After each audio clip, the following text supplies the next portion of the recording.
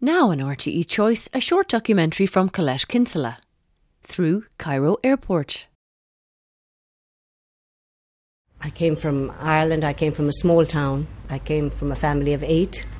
It was a very nice lifestyle, a nice upbringing. My father was an insurance agent, we had a nice standard of living. Then I went to England, I worked at the University of Birmingham. I had a nice job, I had a nice apartment, I had a great life. And I went off and did this one crazy thing that changed my life forever.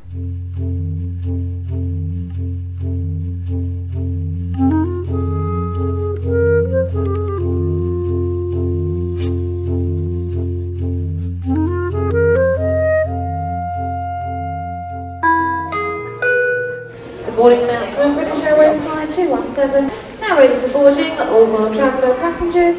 Bridget knows exactly what she was wearing when she took the flight that changed her life. I always remember I had a green suit, a black hat and 2 feathers. The year was 1974. And I had a white coat with a fur collar. And the airport she landed in was Cairo International. It was her first time in Egypt. And when she got outside the terminal, she realised she was slightly overdressed.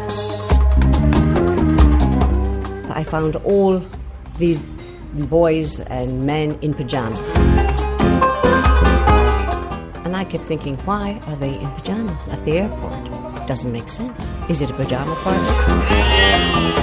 Then I saw sheep running everywhere with pink dogs on their back. No car park. Complete chaos. I thought I had stepped back in time.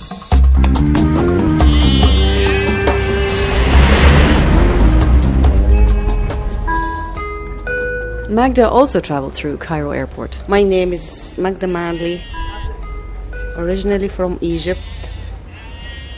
I am from Port Said. Port Said is the entrance of the Suez Canal. I was born there, raised up until I was 17 of age. We moved to Cairo. I studied there, myself and my sisters and brother in the university. I studied dentistry.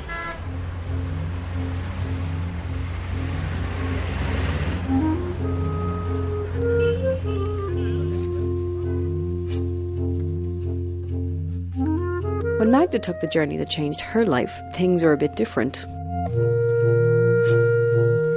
The year was 1989, and she'd arrived in Dublin. I remember it very well. My sister collected me from the airport, and I felt everything quiet. Everything quiet. And of course the cold. I said, oh my God, what? Where I am.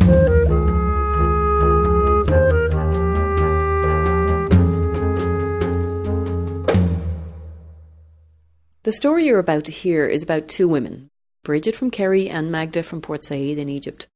Both of their stories start off in a similar way. They each decided to get on a plane, leaving behind family and friends, to go and live in a country with a completely different culture, language, and even a different alphabet. And you may well ask why they did this. Well, for the oldest reason in the book. Oh man, madness. Bridget flew to Cairo to marry an Egyptian man. Met and married in 6 weeks. And Magda married an Irishman. My husband is Peter Manley. And went to live in Dublin. But there's one thing you need to know though. This isn't a fairy tale. It's a story about discovery, compromise, and mostly, I suppose, about coping.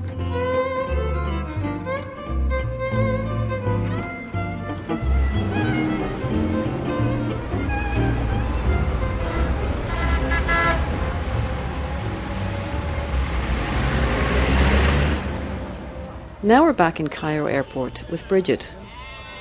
It's 1974, and so far everything has gone well. She's made her way through customs, managed to find all her bags, and now she's heading for the exit. There's somebody outside to pick her up. My husband-to-be was waiting with his mother and father. The bags are put in the car, And finally, we were on our way. and they drive towards the city.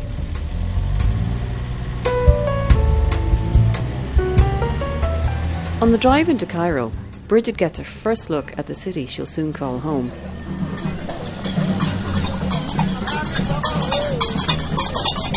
And it's so different to anything she's seen in Birmingham.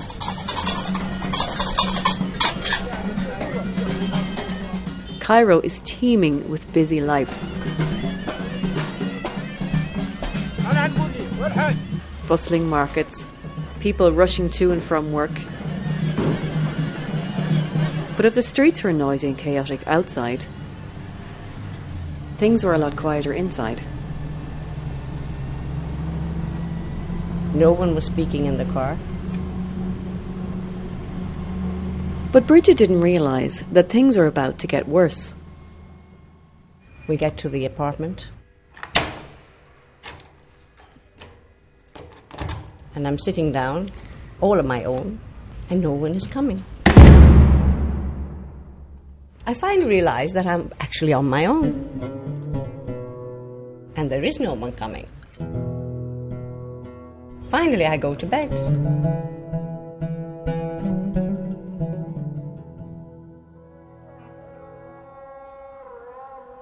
That morning, at dawn, I heard this terrible screaming and roaring. It was very shortly after the 73 war. I thought it was an air raid.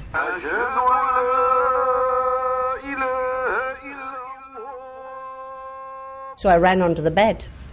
And then I heard a knock on the door, on the bedroom door. And there was this girl who looked like something out of Africa. I mean, her hair was standing on her head. She had a tray with some form of breakfast on it. I came out from under the bed. She saw me. I screamed. She screamed. She dropped the tray. And I said, oh, my God, what was that? I finally discovered it was not an air raid. That was the call for prayers at dawn, of course, which I had never heard before.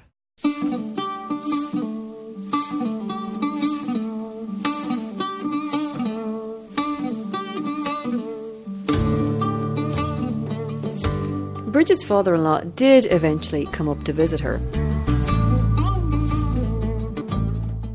He told her the reason she was being left alone in the apartment was Because in Egypt, you did not live or stay in the same house as the man you're going to marry, because it was not part of the culture and it was not accepted. But that wasn't the only reason. Later, Bridget realised something else. They didn't really want a foreigner either marrying their son, their only son. So it started from there. All the trials and difficulties that were ahead of you.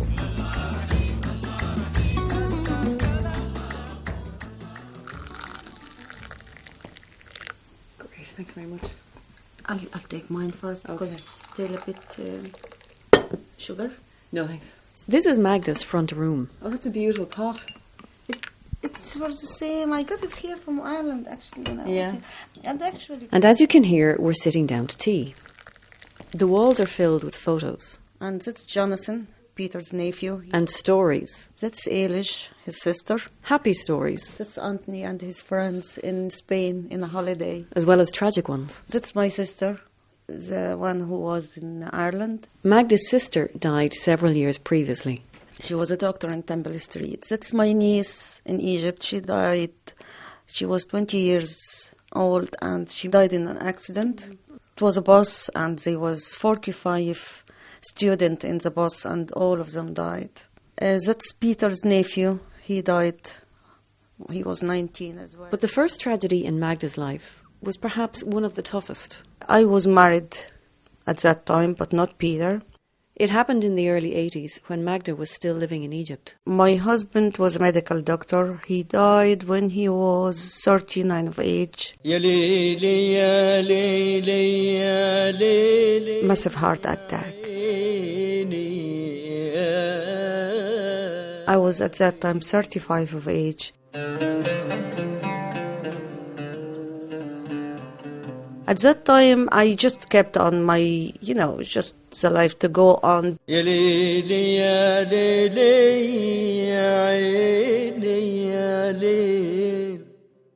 But her family was worried about Magda.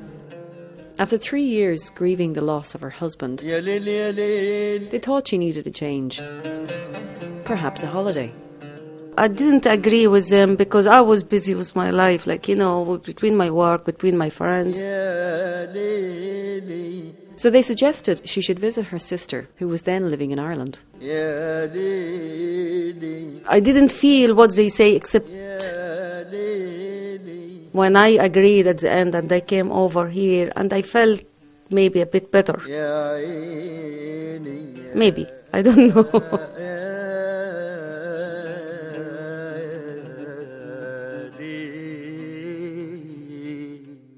While Magda was coming to terms with her loss, Bridgit was gaining a new family member.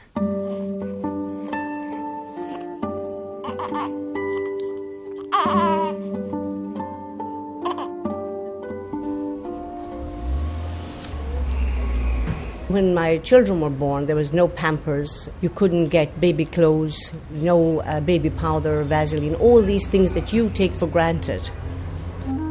There was absolutely nothing available in Egypt in 1975. No automatic washing machines, no soap. There were queues outside the co-ops for things. There was no cosmetics, no Tides, no basics. And I think the thing I missed the most at that time were newspapers and magazines. I remember going to the library in my father-in-law's house and opening it, and they were all in Arabic. So, of course, finally I had to learn Arabic. I had to learn cooking. I had to learn all about the culture. And you just got into the way of life.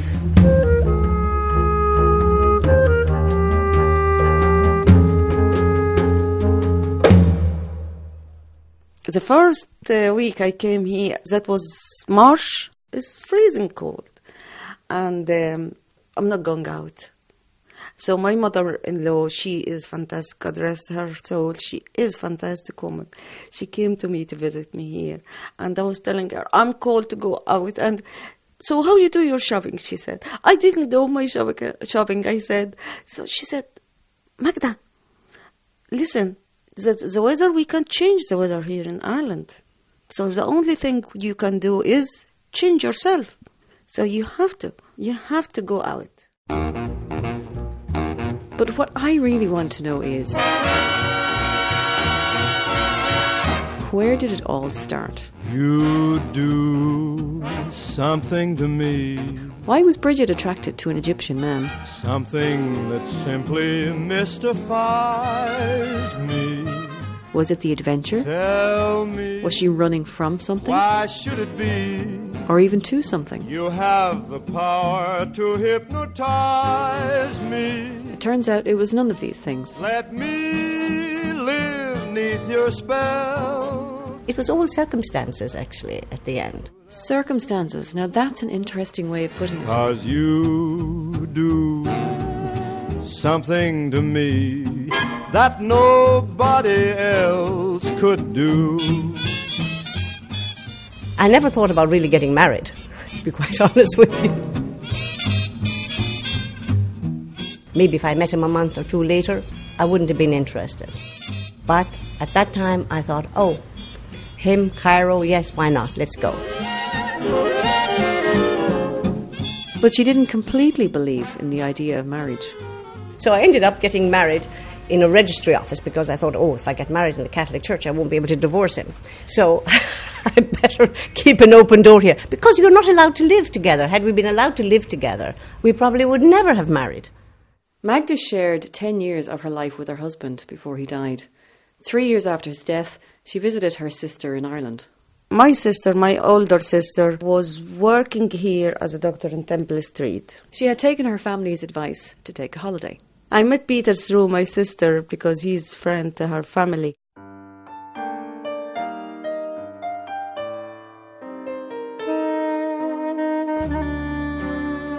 That was the first time I start to feel like life is still there, like, you know. Because in Egypt, I just didn't want to do any relationship, and that maybe I wasn't ready for it. But when I came over here, I felt life is lovely, it's nice. And that's how I met Peter. And we started our relationship.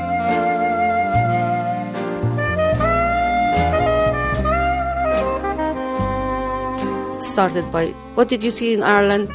What did you see in Dublin? Okay, I'll come. If I said no, come with me, I'll show it to you.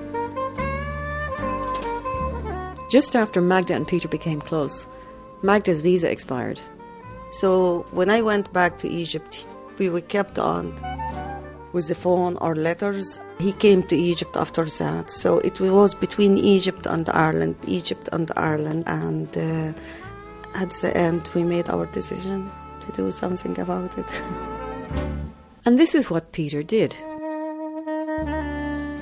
He said to me, Maggie, he calls me Maggie, I want to make an honest woman out of you. And I couldn't understand that's an expression, Irish expression to propose. So I said, what do you mean? I'm honest. I don't need you to make me honest. Peter's proposal wasn't a typical Egyptian proposal. Here, usually they are arranged. There's no such thing as falling in love or anything like that. So it's all very formal, these marriages. You know, it really means, okay, he's a good person, she's a good person, we're putting you together, you get married, we'll provide you, and hopefully he will provide for her, and that they will stay married and so on. Bridgit is still married, though she and her husband live separate lives. Magda is also still married and living in Dublin. This is a wedding dress. It is a wedding dress. And her days are filled with weddings. I found it beautiful. What do you think yourself? She puts the finishing touches to design her wedding dresses. It's a strapless dress, a beautiful cream strapless dress, and the bodice has an amazing amount of tiny beads hand sewn in. Magda, how much time does it take to do all this? It takes time. Always hand work takes time. But it depends about the hands, the gift in the hands to get the things accurate and neat. That's the only thing. So Magda still works with her hands. I'm trying to show you how I spend though not as a dentist. My time at home. I just do these, but these are for Christmas cards, beaded as well. But I do these for charity. I give some to my church for the Christmas fair, some to Peter's church. Bridget's life is also filled with charity work. We have a very big fundraiser every December. This year we're supporting an old people's home run by Mother Teresa, and we're supporting a school for the blind, and we are supporting an orphanage which is just for girls. So it is very satisfying.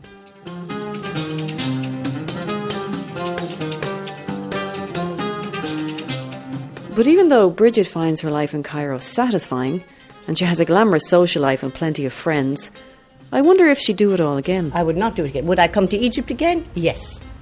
Would I marry a foreigner? No. Why? Would I marry someone from this part of the world? No.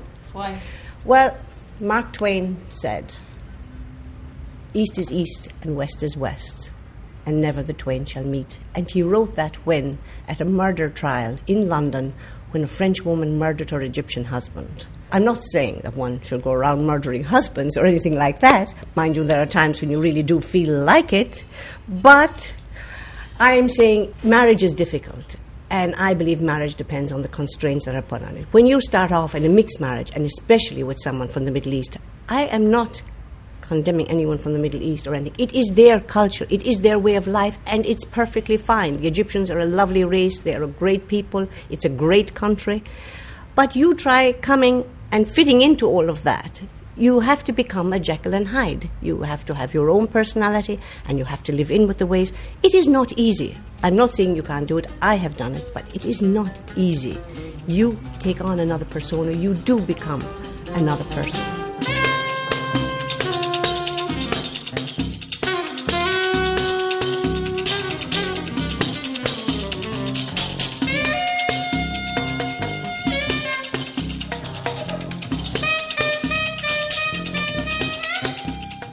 There is no doubt there is big difference in the culture between here and Egypt.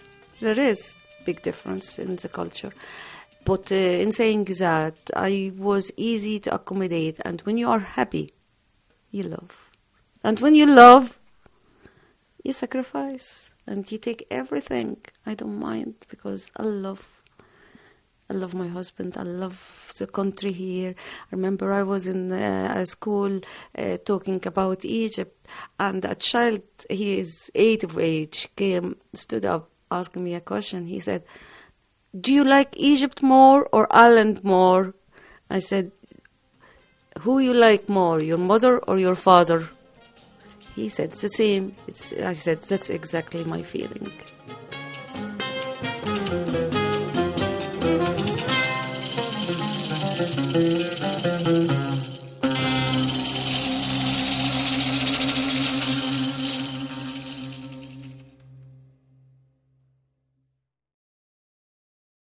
Through Cairo Airport was presented and produced for RTE Choice by Colette Kinsella.